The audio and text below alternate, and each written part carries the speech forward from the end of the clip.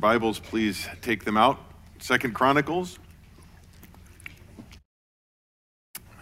chapter 10. If you didn't bring a Bible tonight, please grab one from under a seat there in front of you. 2 Chronicles, chapter 10. If you don't own a Bible, take that one home with you after the service, please. Make that one yours. Important that you have a copy of God's Word to read in and study in every day. 2 Chronicles chapter 10. Last time, we looked at the end of the life of Solomon, David's son. And we talked to the fact that though he started off well, seeking after God, he didn't end well. He chased after the things of the world. And we discussed those things last time. And we looked at the very end of chapter 9, that Solomon passes off of the scene, has slept with his fathers, buried with them in the city of David. His son Rehoboam now reigns in his place, and that is where we pick up tonight. And chapter 10, we begin to look at the life of Rehoboam when he takes the throne, when he becomes king. He's 41 years old, so he's not a young man like Solomon was. Remember, Solomon was 18 years old, roughly, when he became king. Rehoboam, 41 years old. He's grown up with Solomon as his father, the wisest man who ever lived. The man who wrote Proverbs 1 and 2 and 3 that speaks to his son, giving wisdom to his son, saying, seek the Lord, fear the Lord, follow after the Lord. Don't follow after those that would give you bad advice.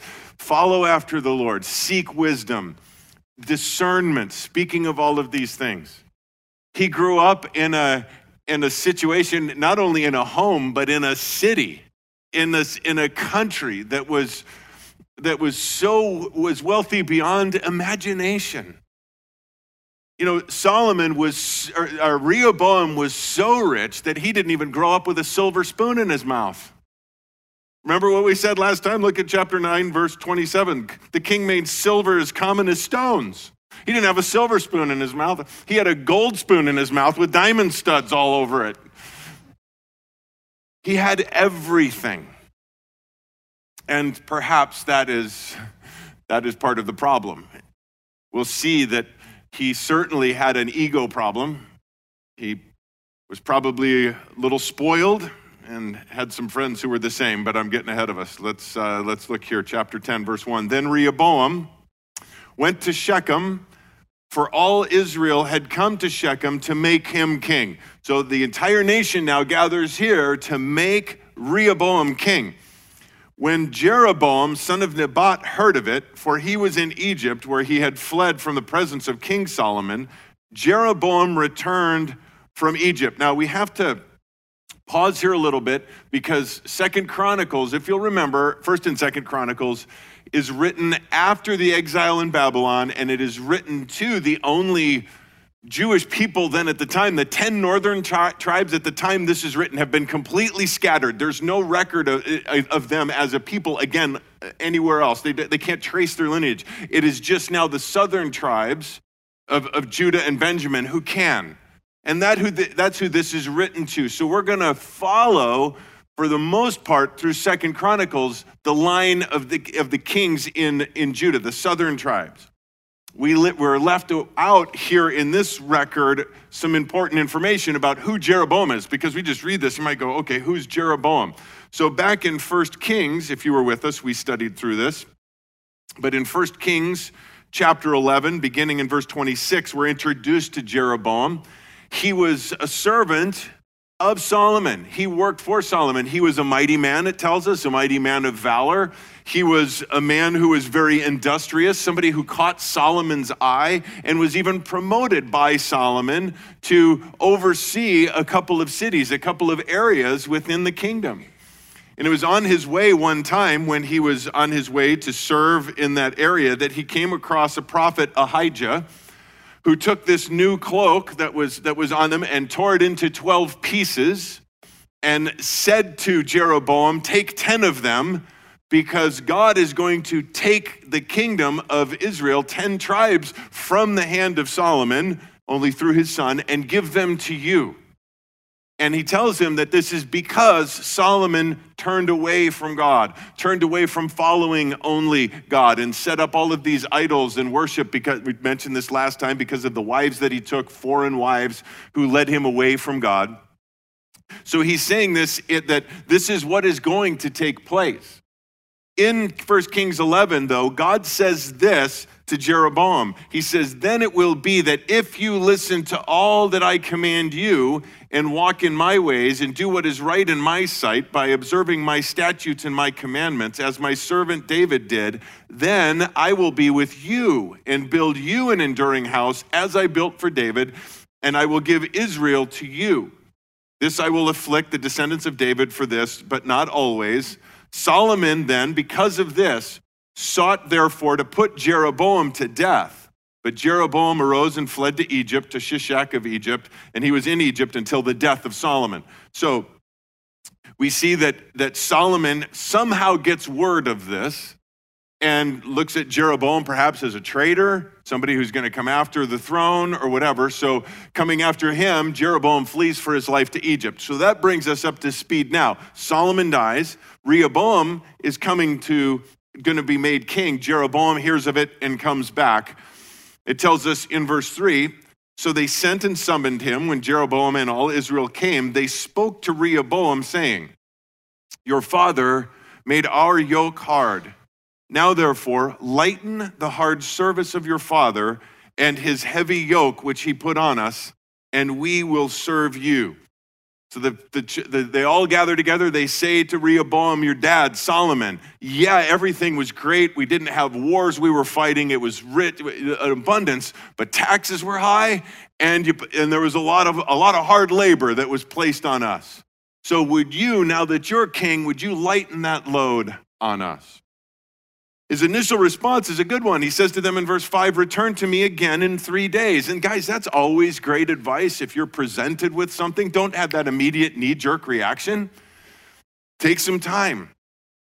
Pray about it. Seek counsel, as we're going to see. Rehoboam actually does. He seeks counsel before making a decision, especially a big decision.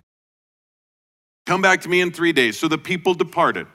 Then Rehoboam consulted with the elders who had served his father Solomon while he was still alive, saying, how do you counsel me to answer to this people?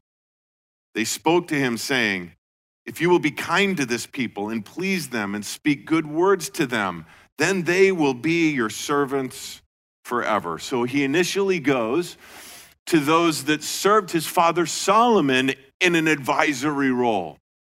And that to me, that just made me pause to think for a second. If the wisest man who ever lived thought it was a really good idea to seek counsel before major decisions, don't you think we ought to? As a matter of fact, Solomon writes in Proverbs 15:22, without counsel, plans fail. With many advisors, they succeed. Proverbs 11:14, there is safety in a multitude of counselors. There is safety there. If you're faced with a big decision, again, the first thing you do is pray. One of the things that you should be praying is, God, bring some people into my life. Place people on my heart that I can trust, that I can go to. And when you do seek counsel from people, a couple of just quick things to do. Make sure they're godly people. Don't go to worldly people for advice, even if you think, okay, well, it's investment advice or it's this type of thing. I'll go to worldly advisors. Go to godly advisors, regardless of what it is that you're seeking. Go to people who read the Word of God, that you know are in the Word of God, that will be seeking God in prayer and in His Word to bring counsel to you. And thirdly, along with that, don't just look for people who think the same way you do about stuff. Don't look for yes men or yes women when you're seeking a decision. I would even encourage you to go to some people who think very differently than you, as long, again, as they are godly and a man or a woman of the Word. Because even though you might not follow fully what it is, they will bring ideas, bring thoughts to you that you don't think of. That's why it's so important to get that. One of the things that's asked often at newcomers' dinners or occasionally here is, kind of what's the church governmental structure here at Calvary Chapel Surprise. And for most Calvaries, it's run as what they call the Moses model, where the senior pastor, like Moses, dealt directly with God as the leader, and then there were others that were placed around to help in that role. Ours takes that a little bit. However, the role of the elders at Calvary Chapel Surprise plays a much bigger role in it than that. Yes, I don't shy away as the senior pastor from the accountability that I have before God as the shepherd of Calvary Chapel Surprise. I know that I stand before God for that, and I don't shy away from any of that. However, I also realize that I need a lot of godly counsel. And so we have elders here within the church. And I know some if churches perhaps you've been familiar with that the elders meet maybe 2 or 3 times a year, sometimes quarterly, maybe once a month. We have elder meetings every week and for 2 hours. And at the end of 2 hours every week, it's like, oh my goodness, time is up. And most of that time is I'm asking questions and seeking counsel, because these guys are godly men and they seek the Lord, and we pray about things for months at a time before making decisions on things. And there's blessing in that. There is safety in that. And I encourage you to just surround your people again, not with people that just think the same way you do. That's a blessing about our group of elders that we have here. And I call them the Council of Elders, because they're very different. We think differently. We come from different backgrounds, but we all love the Lord Jesus. We all pray. We're all in the Word and seeking Him together. So I encourage you in that. And it's great because you see, again, Solomon did that. Even though the wisest man who ever did, he lived, he had these elders who he had around him. And you look at this and you think, Rehoboam, man, smart man, I'd say young man, but okay, new king coming into this. This is the first major decision he's going to make as king. And he goes, and you're thinking, great, right on. And you would hope that the chapter would end right there. Unfortunately, it doesn't.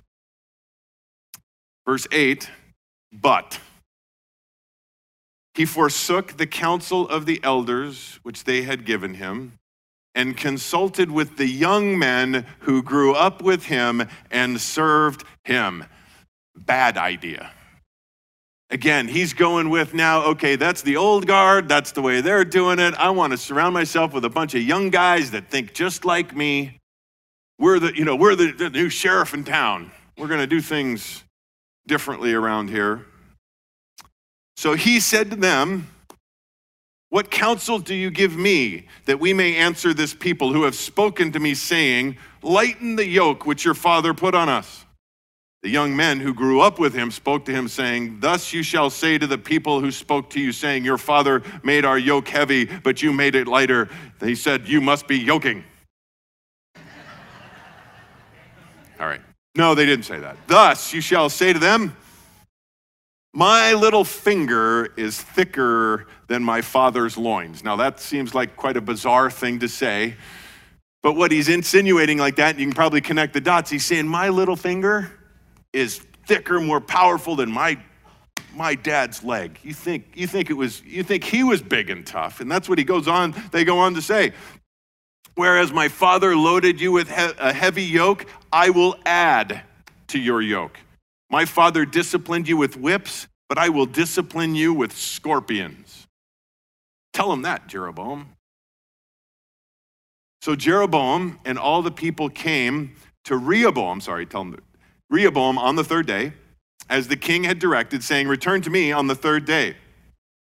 The king answered them harshly, and King Rehoboam forsook the counsel of the elders. Again, remember, their counsel was speak kindly to them. Understand where they're coming from. They haven't all grown up in the same position you have. They haven't had everything as nice and handed to you as you have. They've been out there working while you've been, growing up in the palace. They've been out there working, and just to understand, try to relate to where they're coming from. But instead of answering that way, he answers them harshly. Again, Solomon writes, Proverbs 15:1, a gentle answer turns away wrath, a harsh word stirs up anger. Can't we all just say amen to that? I mean, have we not all been in a situation, perhaps even this week, husbands and wives especially, right? I mean, where that word that comes out, that response that comes out, and once it comes out, it's way too late to put it back in. It's like a harsh word that comes out instead of a kind, gentle word that can extinguish the problem, can turn down the heat, instead of that harsh word that can crank up the heat. He spoke to them, verse 14, according to the advice of the young men, saying, my father made your yoke heavy, but I will add to it. My father disciplined you with whips, but I will discipline you with scorpions. Again, just the arrogance, the pride that comes with it, even just the way that's stated. One more proverb, Proverbs 13:10. Through insolence comes nothing but strife. Arrogance, overconfidence, nothing but problems with that. But wisdom is with those who receive counsel. Verse 15, so the king did not listen to the people, for it was a turn of events, notice, from God, that the Lord might establish his word, which he spoke through Ahijah the Shilonite to Jeroboam, the son of Nebat. Now, without reading 1 Kings 11, what we just talked about, that wouldn't make any sense. But God said that this was going to happen. He said through the prophet that these 10 tribes are going to be torn away. And we're going to see as we continue to read through, it's just the 2 tribes that stick with Rehoboam. The other 10 go with Jeroboam to the north and make him king of the north, just like God said. And here we see, again, as we look through this entire thing, that just because God said it was going to happen, and he predicted that this was going to take place, he prophesied that this was going to happen, does not eliminate the responsibility of Rehoboam. He still is accountable for his stupid decision, his harsh, rash, quick response, his prideful arrogance. Here we see the perfect combination of sovereignty and responsibility. God's will is done. What God said would take place happens, but Rehoboam fully accountable for his actions. When all Israel saw that the king did not listen to them, the people answered the king, saying, what portion do we have with David? We have no inheritance in the son of Jesse. Every man to your tents, O Israel. Now look after your own house, David. So all Israel departed to their tents. So the northern 10 tribes just basically say, all right, see how this is going to work out when we just turn our backs and walk away. And they just depart and leave. And so now you've got to be thinking, okay, that didn't work. But as far as the sons of Israel who lives in the cities of Judah, Rehoboam reigned over them. So again, the tribes of Judah, the 2 southern tribes. Verse 18, then King Rehoboam sent Hadoram, who was over the forced labor, north into Israel. Now, the guy who's in charge of the forced labor, after the 10 tribes come and ask for relief, he says, no way. They storm off and leave. Now he sends the Department of Labor secretary up there and says, all right, go take care of things. How do you think this is going to end? How'd you like that job? Well, and the sons of Israel stoned him to death. And King Rehoboam made haste to mount his chariot and flee to Jerusalem, I'll say. Sends them in, hey, go follow after them. Hey, rein this thing in, would you? And they kill him. Rehoboam hops in his chariot, heads back to Jerusalem. So Israel has been in rebellion against the house of David to this day. Chapter 11, now Rehoboam had come to Jerusalem, and he's not just going quietly here. Notice his intentions. He assembled the house of Judah and Benjamin, 180,000 chosen men who were warriors to fight against Israel to restore the kingdom to Rehoboam. So he's not going to just go quietly and let Jeroboam take the 10 tribes. He goes back, fires up the army machine, and is about ready to head out. But the word of the Lord came to Shemaiah, the man of God, saying, speak to Rehoboam, the son of Solomon, king of Judah, and to all Israel in Judah and Benjamin, saying, thus says the Lord, you shall not go up or fight against your relatives.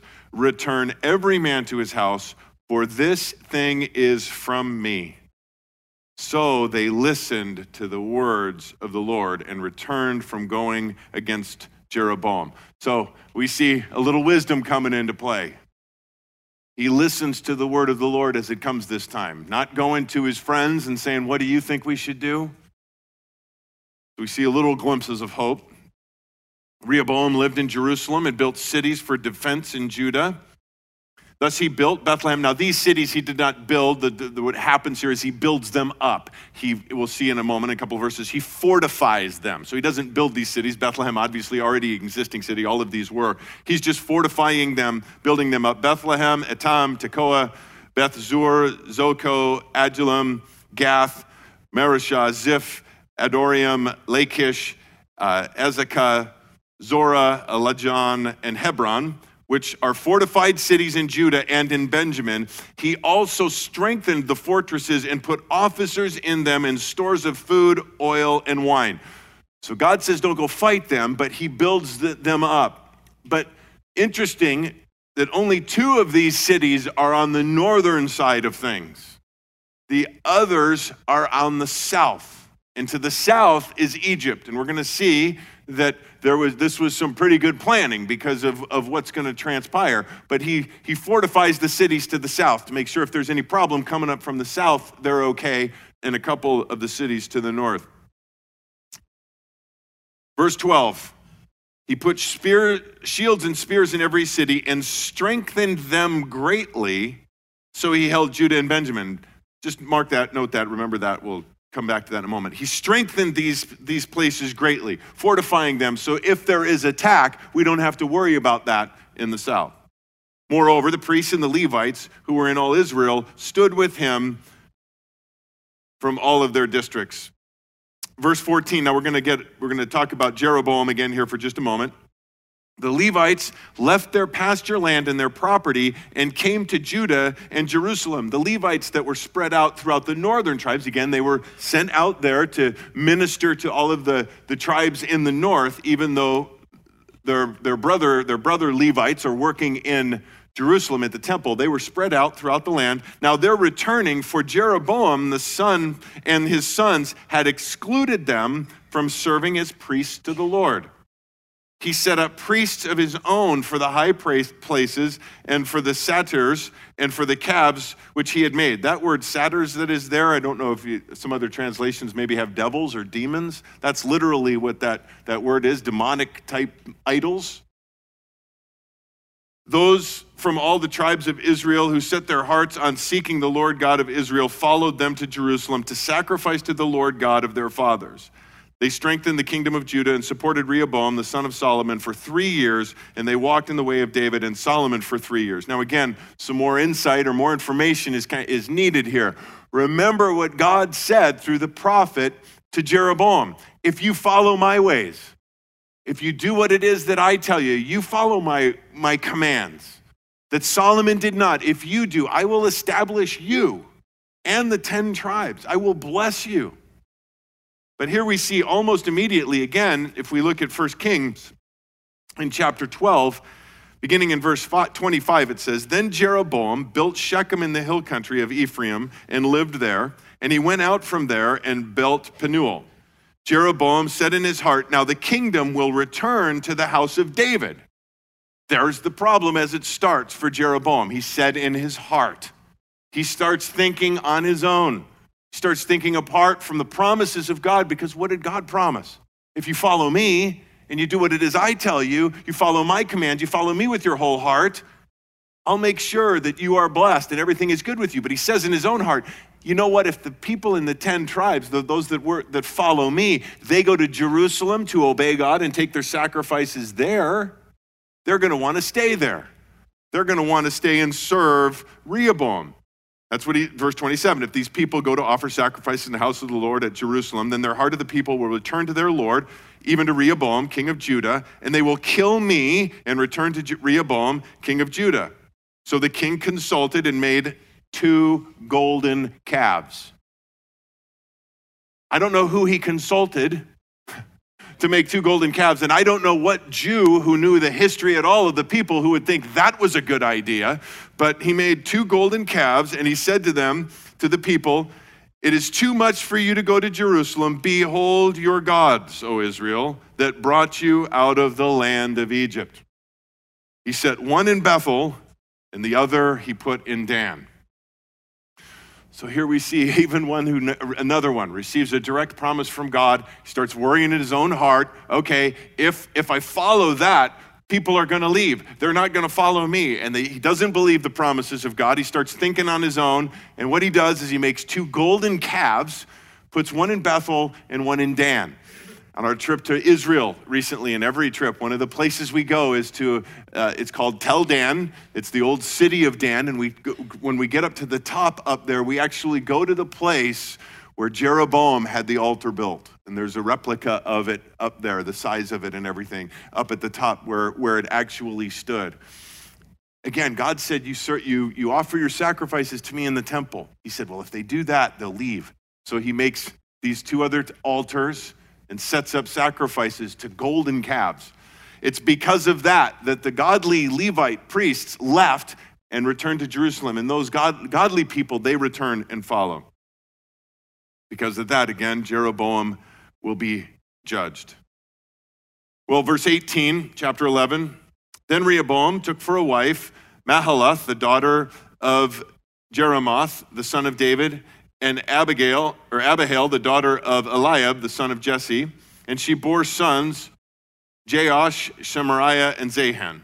After her, he took Maacah, the daughter of Absalom, and she bore to him Abijah, Attai, Ziza, and Shelomith.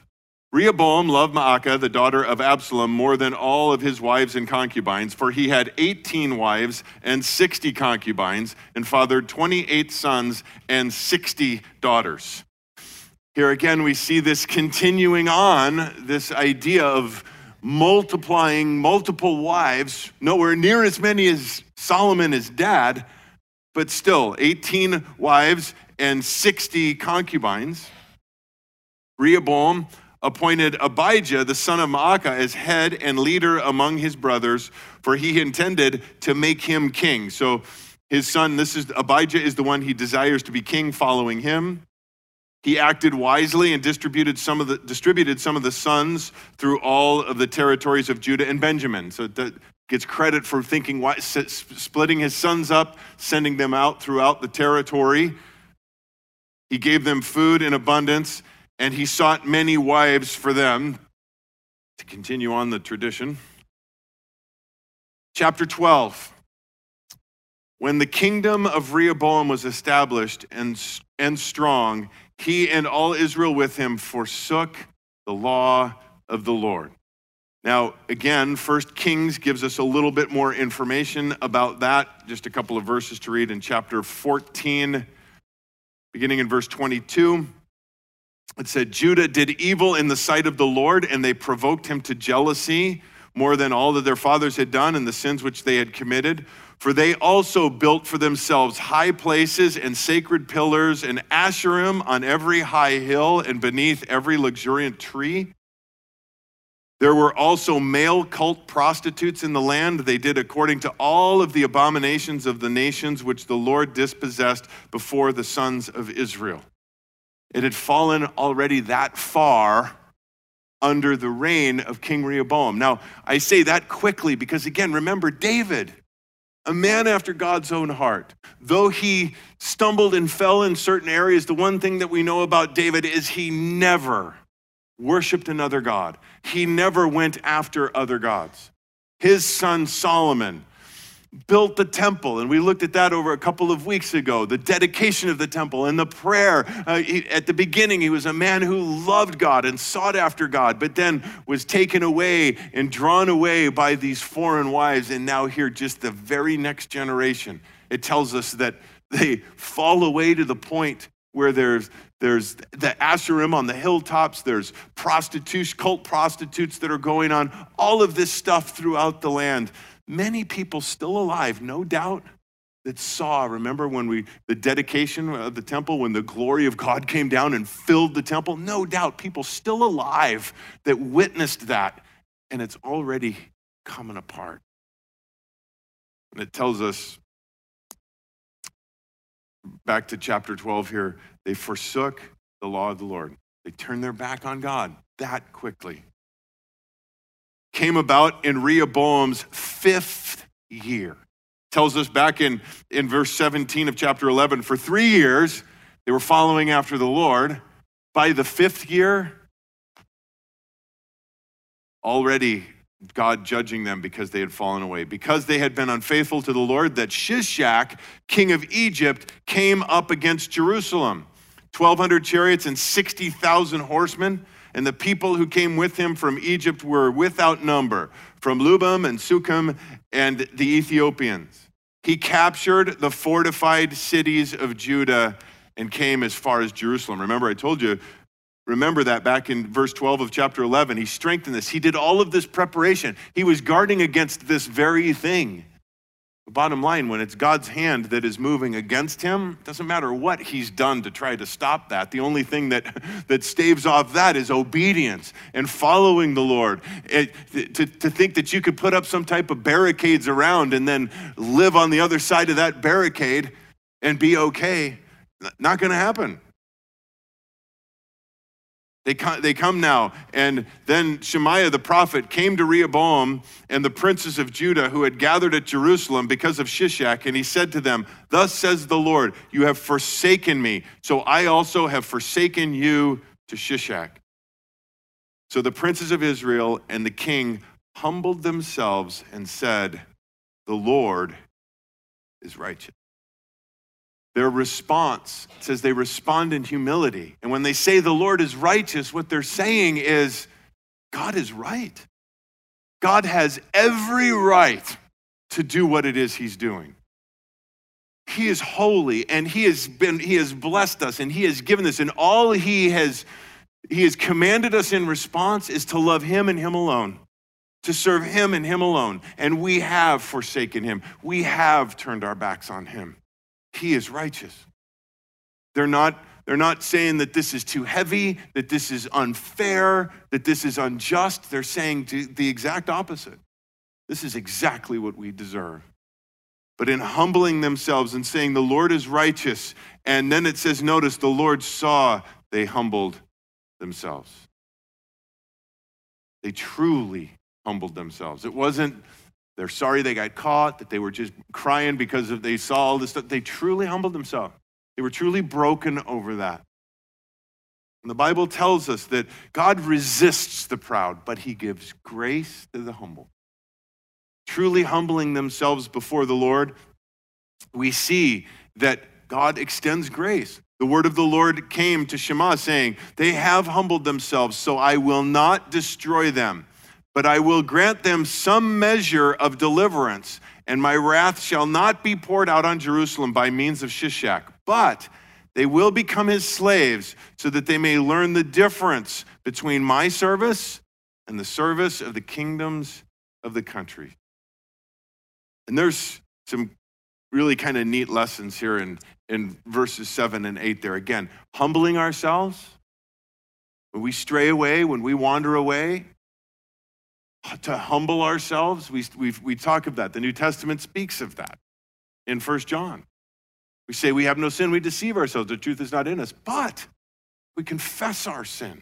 Again, humbling ourselves. God, you're right, you're righteous, you're holy. I've sinned against you. We humble ourselves. We confess our sin. He's faithful and just to forgive us our sin and cleanse us from all unrighteousness. We have been delivered because of the cross of Jesus from the wrath of God for the penalty of our sin. Guys, we have liberation because of the cross. But guys, as we see here, there's some liberation. He's granted some measure of deliverance, some liberation, but also there's some continuing education. The hand of God, though, it says you will not be destroyed. However, you will go into, you'll become his slaves. They will become his slaves so that they may learn. They're going to learn the difference of being submitted to me, to being my slave, to following after what I will, and to being a slave of somebody else. Guys, here's the bottom line. The truth of the matter, however you want to deny it, however you want to try to run from the truth is you're going to serve somebody. Some guy wrote a song about that one day before. Guys, everybody says, you know what? I don't want to be accountable to God. I don't want to have this. I want to live my own life. I don't want to be accountable to anybody. You know what? That don't make it so. You're going to serve something. You're going to serve someone. And guys, serving the Lord Jesus is the only way to have joy, peace, happiness, assurance. Run in any other direction, you end up a slave to something else that is a brutal, brutal master. Our master gave his life for us. And that's the thing. I mean, when we think of slavery, again, we look through it through the lens of human masters, evil, wicked masters. But guys, let me explain something to you. The idea of being a slave to the Lord, even when we look at all this, it's a beautiful thing. It's a wonderful thing. Because as a slave to him, he's the one who's responsible for providing for me. He's the one who's responsible for protecting me. I do what he says. I follow after him. I serve him. But it's up to him to take care of all of those things. And what a glorious, wonderful master. So that they may learn the difference between my service and the service of the kingdom of the countries. Verse 9, so Shishak, king of Egypt, came up against Jerusalem and took the treasuries of the house of the Lord and the treasuries of the king's palace. He took everything. He even took the golden shields which Solomon had made. Again, here we are, one generation away, the next generation, and all of that wealth, all of the blessing, all of that gone. Then King Rehoboam made shields of bronze in their place, committed them to the care of the commanders of the guard, commanded the doors of the king's house. As often as the king entered the house of the Lord, the guards came and carried them and then brought them back into the guard's room. Verse 12, and when he humbled himself, the anger of the Lord turned away from him so as not to destroy him completely. And also conditions were good in Judah. Things overall were good, even though they were servants to Egypt, no doubt sending them taxes and that type of thing for this season. Conditions were good in Judah because they humbled themselves and repented. So King Rehoboam strengthened himself in Jerusalem and reigned.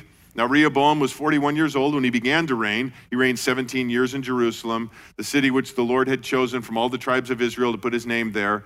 And his mother's name was Naamah the Ammonitess. He did evil because he did not set his heart to seek the Lord. Again, even in this time of humbling himself and repenting, he never followed again like David did, fully with his heart following after God. Now the acts of Rehoboam, from the first to the last, are they not written in the records of Shemaiah the prophet and of Iddo the seer, according to genealogical enrollment? And there were wars between Rehoboam and Jeroboam continually.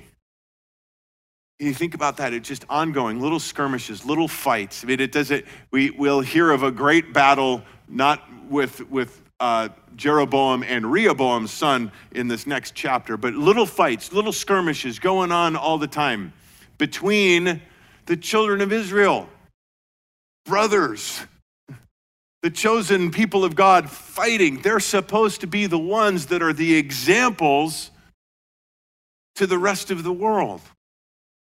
Guys, the same is true with us. Philippians chapter 2. Do all things without grumbling or disputing. And just again, a pause. Every time I read that, I have to remind you, it again says do all things. Not most things. Not, the vast majority of things. All things. without grumbling or disputing, so that, and here's the reason why, other than, again, because that should be our heart anyway, but so that you will prove yourselves to be blameless and innocent children of God, above reproach, in the midst of a crooked and perverse generation, among whom you appear as lights in the world.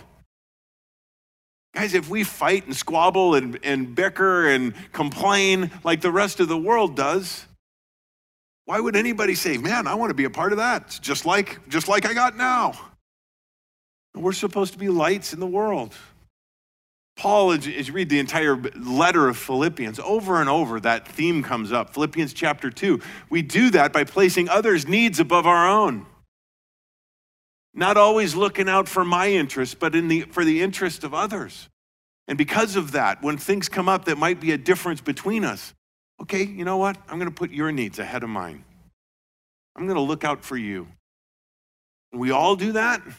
And we all do all things without griping and complaining and bickering and fighting. We can be a light in this dark world. Unfortunate, they're supposed to be that, and they fight continually. Rehoboam, verse 16, slept with his fathers, was buried in the city of David, and his son Abijah became king in his place. In the 18th year, chapter 13 of Jeroboam, Abijah became king over Judah. He reigned 3 years in Jerusalem, and his mother's name was Micaiah, the daughter of Uriel of Gibeah. Now there was war between Abijah and Jeroboam. But this, we're going to see, was a major battle that took place. Abijah began the battle with an army of valiant warriors, 400,000 chosen men, while Jeroboam drew up in a battle formation against him with 800,000 men who were valiant warriors. So they're going out, and they're outnumbered 2-1. Then Abijah stood on Mount Zemaraim, which is in the hill country of Ephraim, and said, "Listen to me, Jeroboam and all Israel. Do you not know that the Lord, the God of Israel, gave the rule over Israel forever to David and his sons by a covenant of salt?" Now, a covenant of salt, mentioned just a couple of times in the Old Testament, that was that salt being a preservative. The covenant of salt indicated that it was a perpetual covenant, that it was an ongoing, everlasting covenant. And what he's saying is that God made a covenant with David, that David would be king and his line would be king forever. Don't you know that? Don't you remember that? Yet, Jeroboam, the son of Nebat, the servant of Solomon, the son of David, rose up and rebelled against his master. And worthless men gathered about him, scoundrels who proved too strong for Rehoboam, the son of Solomon, when he was young and timid and could not hold his own against them. So now you intend to resist the kingdom of the Lord through the sons of David, being a great multitude and having with you the golden calves which Jeroboam made for God as gods for you? Have you not driven out the priests of the Lord, the sons of Aaron and the Levites, and made yourselves priests like the priests of the other lands? Whoever comes to consecrate himself with a young bull and 7 rams, may he become a priest of what are no gods? But as for us, verse 10, the Lord is our God, and we have not forsaken him, and the sons of Aaron are ministering to the Lord as priests, and the Levites attending to their work. Every morning and evening they burn to the Lord burnt offerings and fragrant incense, and the showbread is set on the clean table, and the golden lampstands with its lamps is ready to light every evening. For we keep the charge of the Lord our God, but you have forsaken him. So he goes through this whole list of this is what God laid out as to how things are to be done, and we are doing those things. You guys, following Jeroboam's lead, instead of coming and sacrificing and worshiping here, have set up your own form of worship. Again, worshiping the golden calves even. And Jeroboam, when he set that up, his intention was to keep it God, worshiping Yahweh, but in a way that Yahweh did not ordain. He did not say that you could do this. As a matter of fact, it was completely against. Don't make images. Don't do these things. Worship only here. So breaking everything along the way, but still trying to make it sound godly. And as we saw back then, even the word that's used there, demonic in nature. And Paul mentions that in his letter to the Corinthians, that worshiping anything other than God, the true and living God, is demonic in nature. And that's what he is calling out to them. You guys, you got to see this. You have to understand. Verse 12, now behold, God is with us at our head, and his priests with the signal trumpets to sound the alarm against you, O sons of Israel.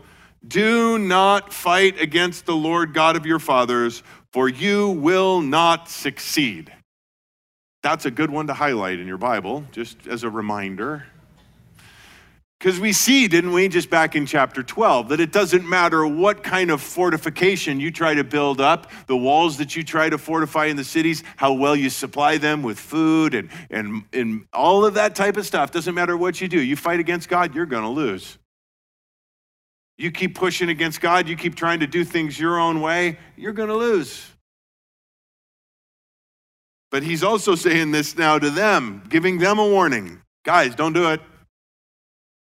Verse 13, but Jeroboam had set an ambush to come from the rear so that Israel was in front of Judah and the ambush was behind them. So not only are they outnumbered 2-1, they're completely surrounded. And it's an ambush, so there's a surprise attack coming that they don't know about.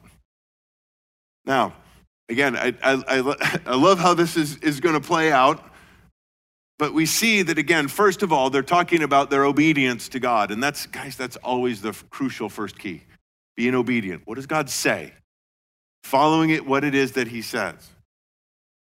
Now, again, look at the odds that are here. They're outnumbered 2-1. They're surrounded, and there's a surprise attack that comes. When Judah turned around, verse 14, behold, they were attacked, both front and rear, so they cried out to the Lord. And the priests blew their trumpets. Guys, that's the second key. When it seems like you're surrounded, when the attack is coming, first thing you do is cry out to the Lord. They see this, they respond.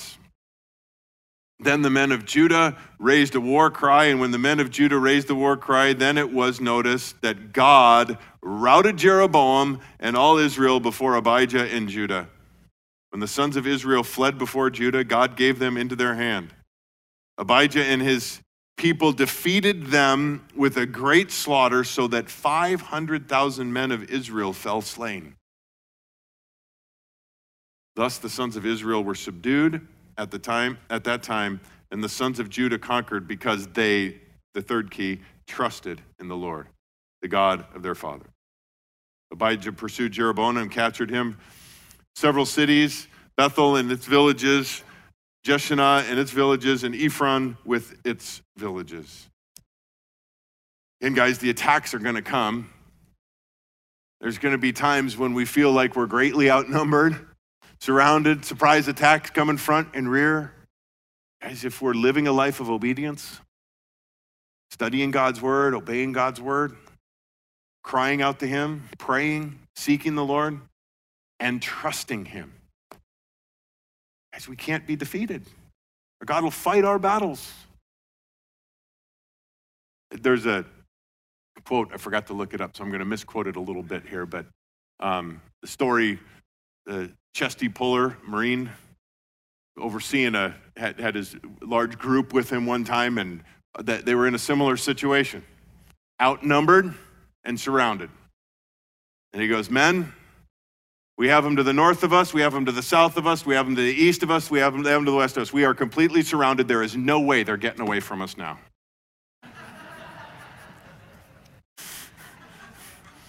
It's all a matter of perspective. Guys, again, we said that the greatest math equation to never forget, God plus me equals victory. It doesn't matter how many are on the other side. Doesn't matter what the enemy tries to bring. It doesn't matter. But guys, we have to, again, I just got it written in my margin. 1, 2, 3, obey, cry out, and trust. God brings about a great victory here. Jeroboam, verse 20, did not again recover strength in his days, in the days of Abijah, and the Lord struck him and he died. Again, he had the promise. He had the opportunity that he could have, if he would have simply, again, done what Solomon was supposed to and didn't. Now here, God gives somebody else an opportunity and he doesn't. And because of that, he dies. Abijah became powerful, took 14 wives to himself, and became the father of 22 sons and 16 daughters. Now the rest of the acts of Abijah and his ways and his words are written in the treatise of the prophet Iddo. First Kings chapter 15 does tell us this, though, regarding Abijah, who has just a short little blurb in First Kings. None of this of what we just read is recorded there. It says this, 1 Kings 15, verse 3, he, Abijah, walked in all of the sins of his father, which he had committed before him, and his heart was not wholly devoted to the Lord, his God, like the heart of his father David. And we're going to see that again, the heart that's compared to the heart of David, over and over again, the heart of David. And the heart of David, again, what I said earlier, was the heart after God, a man after God's own heart. Though he sinned and though he fell, and he fell mightily, but he never forsook God. He never went after other gods. He was always, and then when he was confronted with his sin, he repented and was broken and came back to God fully and wholly. And we see that very few, as we will go through the chronicles of the kings of Judah, ever did that. None of the kings of the northern tribes of Israel ever did. And again, they were eventually carried off into captivity, lost all record of them. The southern tribes, as we will see now, they've returned. As I mentioned, that's what these letters are written to them after they've returned from exile. God is faithful to bring them back after their time in exile. But we will pick up next time there, and we'll look at the next king in line, Asa, who succeeds Abijah. But let's pray. Lord, we thank you again for your word. I so look forward to Wednesday nights and looking into these examples, some good examples, things that we are to follow, some examples even like this, when we face battles, feeling that we're outnumbered, surrounded. Lord, if our life is marked by obedience to you, prayer, seeking you continually, and we trust you, Lord, we know if you're for us, who could be against us? What can man do to us? But Lord, we also see examples that we need to avoid, that we can never become arrogant, we can never become prideful, feeling that we can do things on our own strength and turning away from you. Lord, keep us ever close to you. Lord, let it be that when we're faced with decisions, the first thing we do is to pray, to come to you. But Lord, also that we would seek godly counsel. Lord, when we do, we pray that you would give us wisdom and understanding so that everything that we do honors you. We thank you and we praise you. In Jesus' name, amen. Amen.